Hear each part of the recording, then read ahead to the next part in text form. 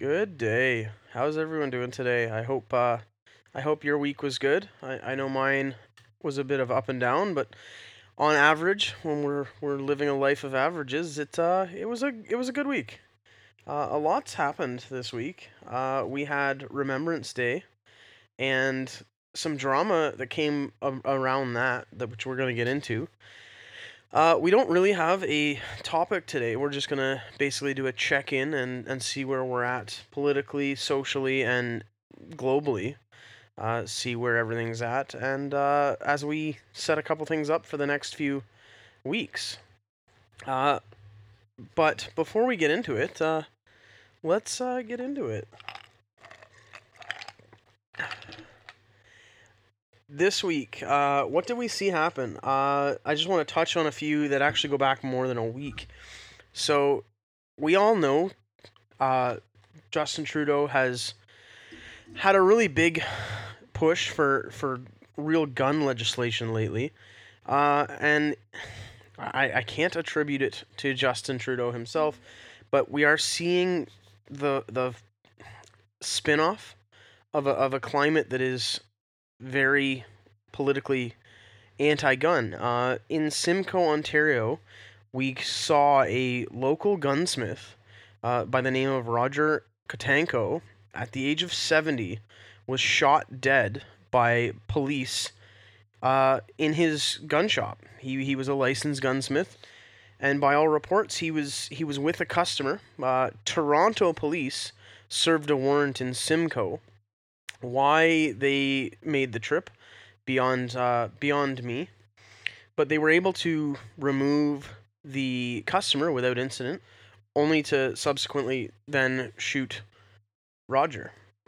Uh, now, for context, this gunsmith, Roger, had already worked with the local OPP and, from all accounts, had a good working relationship with them. So one would think that any communication between departments could have seen a easy cooperation without any incident. Um, but again, it kind of just goes to the climate, and we won't know more probably ever. But at minimum, we won't know more till SIU has conducted their investigation, as they are mandated to do every time there's a officer involved shooting. But it definitely speaks to the climate of where we're at with guns in the politics side of it. As well, the Conservative Party has announced their nomination for Raquel Dancho for Shadow Minister of Public Safety. So she will be the opposition to the firearms legislation. And we have seen some talk with her already. She seems like she may be a pretty good fit to offer some opposition, but we'll see how that pans out. I think for any of my listeners who are gun fans, it's definitely a contentious time to be a gun owner or enthusiast in Canada. It's definitely in the lurch of, is it going to be sustained? I know right now the big concern is restricted handguns, target and sports shooting, but we'll see the fallout from that and where that all ends up. Shifting gears, I just wanted to touch on Randy Hillier and New Blue. It seems to be a bit of a clash, and I really am going to get. We're going to do a whole episode or two just on this. Before I get too far into this, again, we own our biases here. Everyone has bias. You're never going to get rid of it. Our policy around it has always just been own it. Be upfront and acknowledge your bias. That way, it doesn't cloud your judgment, and I don't misrepresent something to the listener. I do my best to balance my viewpoints, but at the end of the day, I do have a bias. I worked, as any of you who've been listening from the start, I worked with the PPC in the federal campaign. I know I had mentioned I was going to have that candidate join me for a postmortem. Unfortunately, the way that shook out, it doesn't look like it's going to be fruitful. There's no real hard feelings amongst the crew, but it just didn't shake out in a conducive way of wanting to carry there. I just don't have a lot of value I can pull from that conversation. So I didn't want to just ignore it without acknowledging it. So we won't likely be sitting down unless something changes, but as of right now, there's just not a lot of value. There's not a I can't think of a conversation that is not going to upset somebody or offer value to others. So that being said, I have mentioned the New Blue Ontario Party, the effectively the PPC analogous for the provincial level, up until this week it would seem. And I've been following Jim and Belinda, the New Blue team, for a while since she was ejected from caucus. Being the first person Doug Ford kicked out of caucus, it raised some eyebrows. It was something I kind of tuned into right away because, I mean, that was about where I saw the writing on the wall politically within Ontario. Um, and they've done a lot of hard work in the last handful of months to basically stand up an entire party by themselves and hit the ground running the best they can when the mandate drops. Um, but as of this week, you've seen Randy Hillier, who, as somebody who's known him, I've had the privilege of having many conversations with him. Um, he's not somebody who openly really endorses people too freely. He's a conservative in that sense with his opinions. There's a lot of opinions he has where he's very freely to spread them around, and I support that. He's fought some real important fights. But this week you've had Randy come out and basically announce that he's launching his own Ontario version of the PPC under a different name due to copyright and legal reasons. I do believe, don't quote me on this, but I do believe after the PPC launched federally, I think it was the Conservatives that basically copyright the title for PPC Ontario. There's some legalese as to why PPC can't actually have a quote unquote People's Party in Ontario. So Randy has announced he's opening it under, I believe it was Ontario First. But I'm not positive. I don't have that handy. But this is a huge move in the upcoming Ontario election because you've now got two absolutely directly competing parties. And we are going to definitely do an episode, Vote Split 2.0, because looking back at my first Vote Split episode, where we talked about the federal one, there really wasn't a vote split because no two parties on the center of right were even comparable. You could have had a vote split between some of the multiple left parties, but the right of center, you didn't really have competition. But it's on its head for the Ontario election now, because you've got New Blue and Randy's campaign, and it's yet to be determined if he's gonna put many candidates out. So it may be moot if he's only running basically as a quote unquote independent under his own name. It really won't have as much impact on New Blue this cycle. But if they stand up candidates in a significant number of ridings, we're going to have a point where you absolutely are going to detrimentally split the vote. And that's going to hurt both sides of that. Further to that point, you've got an article came out suggesting Randy Hillier's controlled opposition. And I've read the article. New Blue has shared it pretty widely. But as somebody who's met Randy and has, I don't know him enough to speak to his character fundamentally. But knowing what I know, I could see a situation where ego might be the motive. I don't necessarily get the read off him that he is quote unquote controlled opposition. That being said, though, I said it before. I said when they had the vote on Bill 195 and the jobs for jabs, a lot of a lot of important conservative quote unquote leaning people were missing from that vote, including Randy. So I don't dismiss the claim, uh, but knowing enough about him personally, I'm a little slow to buy it. But that doesn't mean that the questions brought up in that article aren't valid. Why these politicians that are fighting for freedom, quote unquote, are missing these important bills. And that is something that Belinda prides herself. New Blue has prided herself on the fact that she's stood up and fought some pretty nasty fights just to get in the door of her workplace. But she still shows up and gets the votes in for her constituents, which is something in itself. But that whole battle, really, that whole contentious situation is going to unfold, and it's going to be quite interesting to see how that all works. I really hope we don't see a significant base split. Based on my echo chamber polling, it looks like most people aren't really for having a split. Anyone that's kind of been plugged in has been tuned into the New Blue direction for a little while, and the others, there's definitely people that stick with the name recognition. But I don't.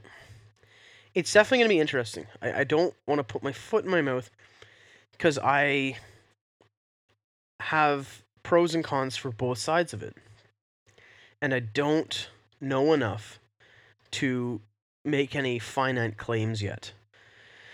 But it's going to be interesting. We're going to see it go and what comes of it. Moving on from Doug Ford now. I said it. I said we would see it happen. I was happy to see cracks coming through with the mandates. That being said, we now have been pushed back 28 days, right off the hop. So Doug, in his infinite wisdom, because it's political campaign season, we said it. He is planning his campaign through his policy. Only when it was campaign season did he start to develop a map out of the emergency measures, up to and including absolving himself of emergency powers. Which is good. Don't get me wrong. Having that on the map helps, but it does absolutely nothing when you keep pushing the can further down the road. We didn't even hit our first target, and it's already been shifted a month. As of Monday, I believe it was Monday or Wednesday, the 15th or 17th. Restaurants and gyms were supposed to be able to allow full capacity with Vaxports.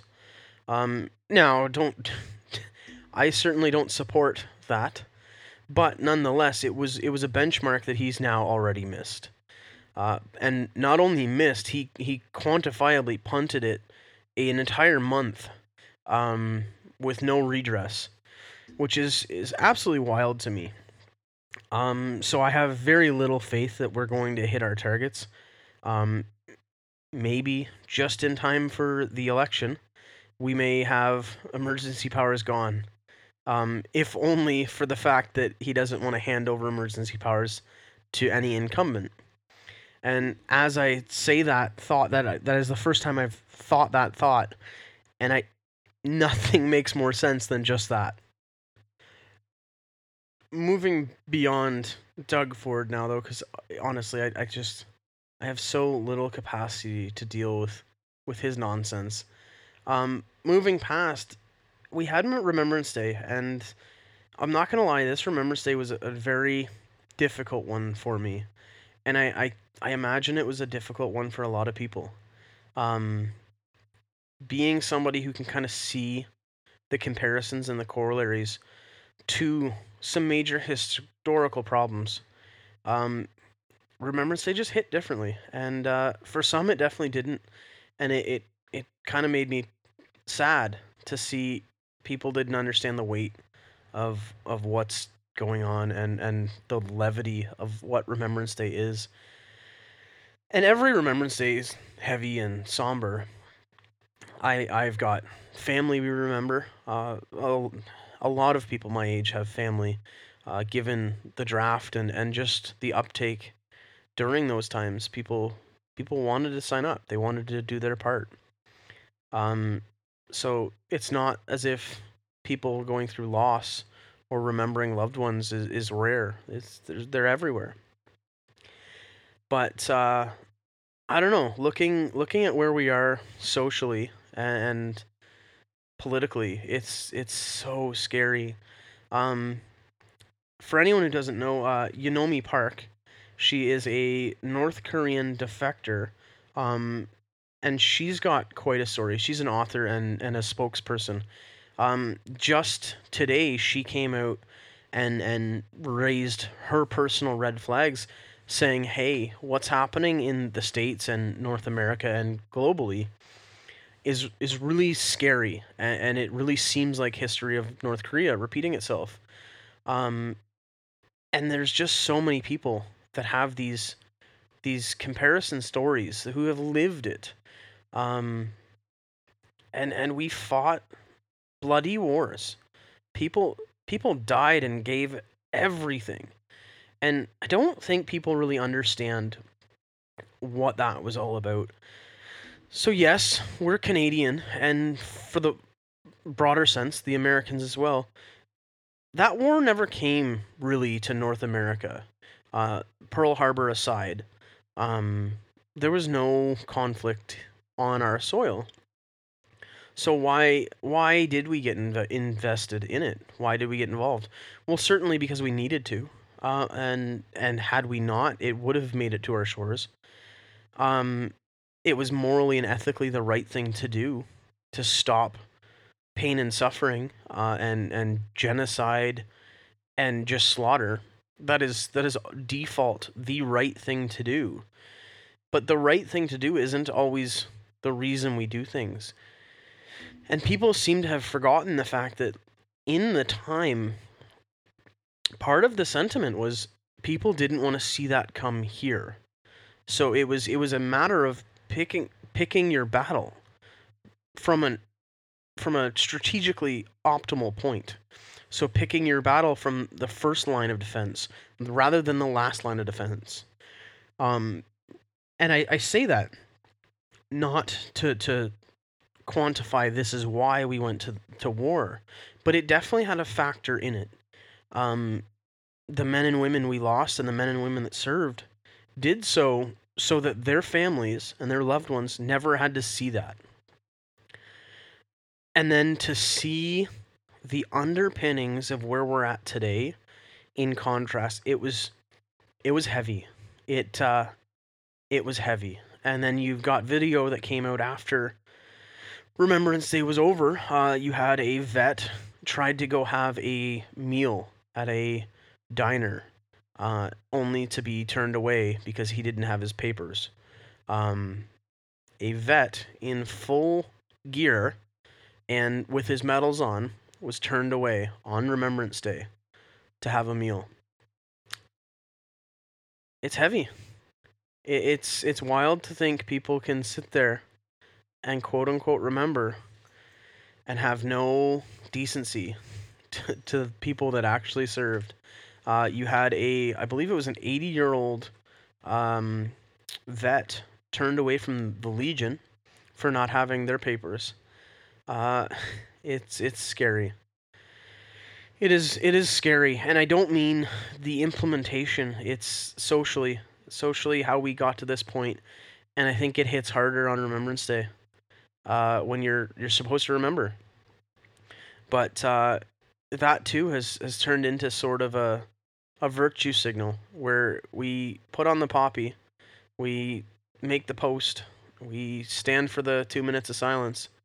Unless you're Justin Trudeau and the Governor General interrupts the moment of silence, as we saw this year. In to There's just nothing sacred to these people.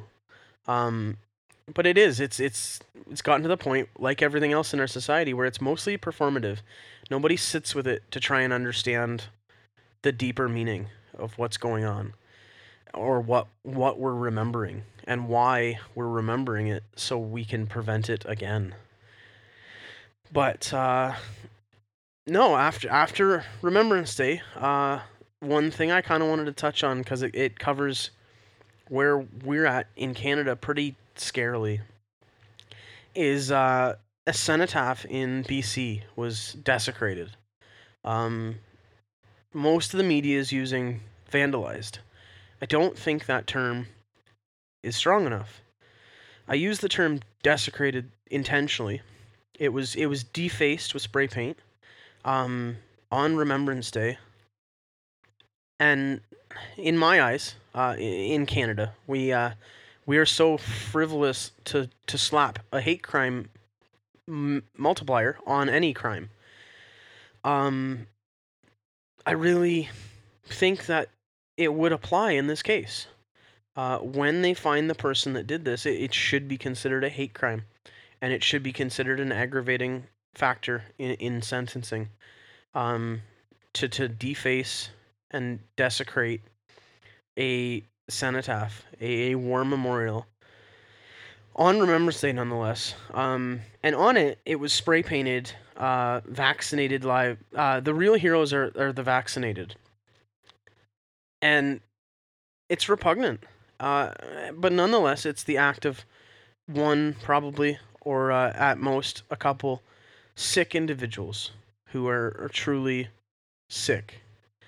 Um, and that's fine. I can chalk individual actions up to individuals, and I don't need to apply a sweeping stance to it. However, media silence. The only people that even published it were already quote unquote outside media, like such as Rebel News or Post Millennial, um, which is fine. Again, I disagree with it, but free market media can report what it wishes. My big issue is you saw nothing from Justin Trudeau, our leader and Captain Woke, who will take any opportunity to champion a cause, if only just for the virtue points. Nothing. Radio silence. No public condemnation. No public cry for investigation. No apology to veterans. Nothing. Absolutely nothing. And it's just, this is what you get when you get the rhetoric circulated that he has circulated, where he says unvaccinated people don't have a right to be on a train beside anyone. They don't have a right to travel within the country. And that's a problem. That speech has always been a problem. But when you pair that with him refusing to publicly denounce actions like this, it makes me really worried that we're further into this than I thought we might be. It's getting bad. We're starting to see the outer fraction of the super pro vaccine, and I don't even mean that in the sense like you can quarterback this vaccine. You can be a super fan. That's cool. But you're starting to see a faction now that has happily taken up the vilification of the unvaccinated. And that, to me, notes a pivotal shift that we should take warning from. But also, as history will look back at this we're living in the moments, depending on how this pans out. And again, I see cracks. I have hope. I am an eternal optimist. But if this goes wrong, this is the moment where the shift is happening. And I struggle with saying that, because it's like, how do we stop that shift? How do we bring people back to center to have those conversations? And Again, this is all of our jobs. I'm doing this to hopefully have a bigger conversation, but I want to encourage you guys to have the smaller conversations. Do this on a personal, independent level. Do this with your coworker. Do this with your neighbor. Have the conversations. Leave room for them to think you're crazy without dismissing you. They don't have people don't have to agree with my perspective or your perspective. But at the same time, you have to understand that people generally don't want ill of other people. You can have fervent disagreements about politics. I have super liberal friends. I still don't want bad for them, and I know they don't want bad for me. We just have passionate disagreements about what we think the best way to benefit is. And we have different priorities, and that will follow through as well. But we desperately need to bring the temperature down a bit. It's getting bad. It's heavy, and I don't know if maybe it's just heavier because I'm framing it against the backdrop of what is Remembrance Day. But it's not good. It's not good, and unfortunately, there are conversations that you can't save. I've got people I literally can't speak to. There was one conversation where somebody was laughing and cheering when they found out that about 100 local nurses and doctors lost their job. And it's like when you get to a point where you're willfully cheering on pain and suffering and actions that will no doubt cause harm to people. Not having 100 doctors and nurses in any area is going to cause harm. So you don't even have to worry about the doctors and nurses themselves. It's the fallout alone will cause harm, and that harm would presumably affect everyone, vaccinated and unvaccinated. So there are conversations, even I, somebody who attempts to be as tactful and open-minded, but firm in my own convictions, I'll hear anyone's perspective up to a point. And there are conversations I just can't have.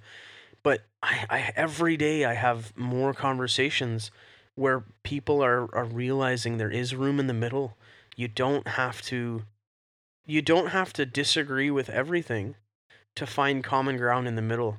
I think the talk of the third dose and the talk of mandating kids, I think that is a good lever into trying to get people to kind of slow down a bit, because I know a lot of people that have 2 doses that don't want to do 3. But doing so for your job, it's difficult now to pick that battle, and we've talked about that. But at least it's allowing a more centered conversation. The truth is slowly coming out. You can only hide it for so long, and people will only buy what they're sold for so long, and the cracks are forming. I worry, especially with the leadership we have and the lack of an attempt to unify. And as I say that, I remember back to the topic.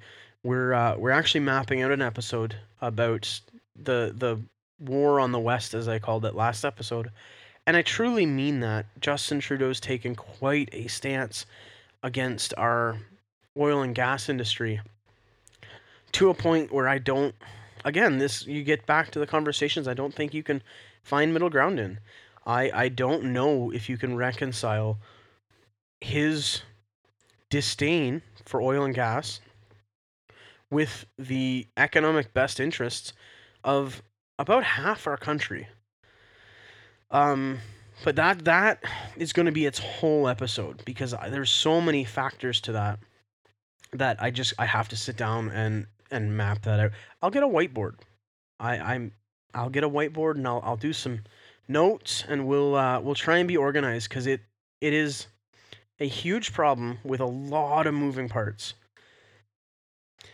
And just one more gear shift before we wrap up for the day. I just want to touch on the states. I try to be fairly Canada-centered, but again, so much of our political and economic stability and direction gets fed off of the states. So I just want to touch on a couple things in the states. Biden officially wrote his mandate for vaccines for any business with more than 100 staff. Uh, Immediately, lawsuits were filed, and this was a great day. I say that in the sense that he had proposed he was going to do a mandate such as this, but never implemented the paperwork. They never drafted the executive order. So there's nothing to fight. It's just rhetoric. So finally, he filed the executive order and had it in writing. Immediately, lawsuits came, which is perfect because you need to fight these legally to have any binding resolution. So as soon as he launched it, lawsuits dropped the very next day. Immediately, the Court of Appeals has put a moratorium on this mandate, so it is currently not in effect. They had got an emergency injunction to stop it. As of this week, OSHA lost in the Supreme Court. They have stayed the motion to keep it paused until they can review the case. So it has been halted and then backed up. The halt was confirmed by a higher court, which is great. We're definitely going to see this mandate work its way through the Supreme Court, which it needs to do. But to see immediate relief was good. What was not good was you now have Biden's administration literally saying disregard the court rulings, go forward with the mandates. You've got the executive branch literally calling to override a equal branch of government. The way their structures are set up, the judicial branch is the same power as the executive branch, meaning one can't trump the other just because they said so. It has to go through court. It has to do its thing.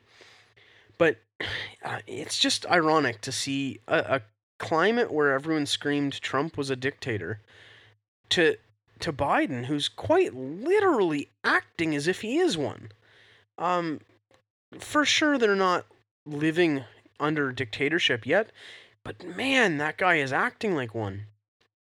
And it's worrisome, to say the least. We'll be watching that closely because that'll have huge impact. Ideally, you see them fail, and truthfully, if the states full-on fails at any significant imposition, it will have corollary effects in Canada. We can be neighbors and different to so far, but there comes a point where the social differences, we can't be too far out of lockstep.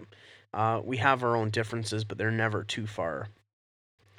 Another thing happening in the States we're watching really closely is prepare for some riots. If you're listening in the States, especially Kenosha area, expect some riots. One way or another, I don't really see a scenario where it's not going to happen. But the Kyle Rittenhouse case is closing arguments in Ronde, or the day this drops, today. Closing arguments are today, and it's more of a toss-up than it should be. In my perspective, it's a pretty clear-cut case, but nonetheless, I don't expect that to go over well either direction it could go. So we'll be watching that, and if there's any significant thing to have to say about it, if there's anything we can add to the conversation, we'll do that. But yeah, it's just, we're checking in. There's the climate. We've got some good news. We've got some bad news. It's, that's what I mean when it was, it's been an up and down week, and the averages, I guess, are in our favor, but it wasn't a walk away home run week. That's for sure. But I have hope, as always. I will forever have hope. As for what hope I'm going to leave you guys with today, I don't know. You guys let me know. What gives you... We'll change that this week. What you guys let me know. Send me an email, reach out on Instagram or Twitter. Let me know what gives you hope. And maybe we can share some next week. Till next week, pay the fee. As always, if you liked it, if we offered something good, we made you laugh, share it. Let somebody know. If we didn't meet the bar this week, that's cool. Check in next week and see if we can make you pay the fee then. But until next week, stay well, take care of yourselves, and keep your stick on the ice.